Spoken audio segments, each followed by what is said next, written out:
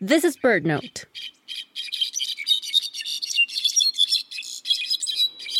How many birds do you think are here?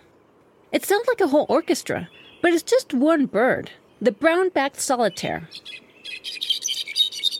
Their appearance is quite ordinary.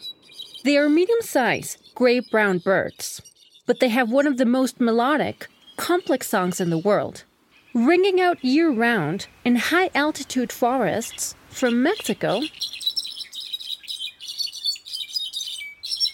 to Central America.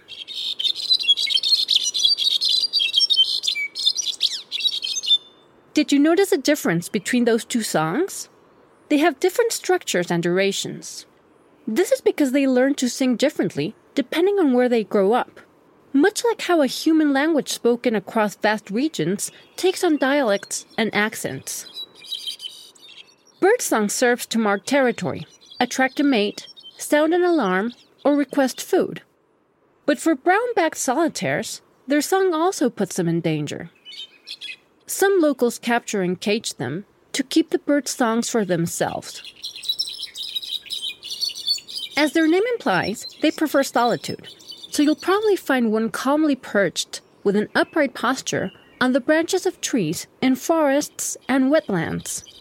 Although occasionally, they may gather in small groups, even mingling with birds of other species. For Bird Note, I'm Lucina Melesio.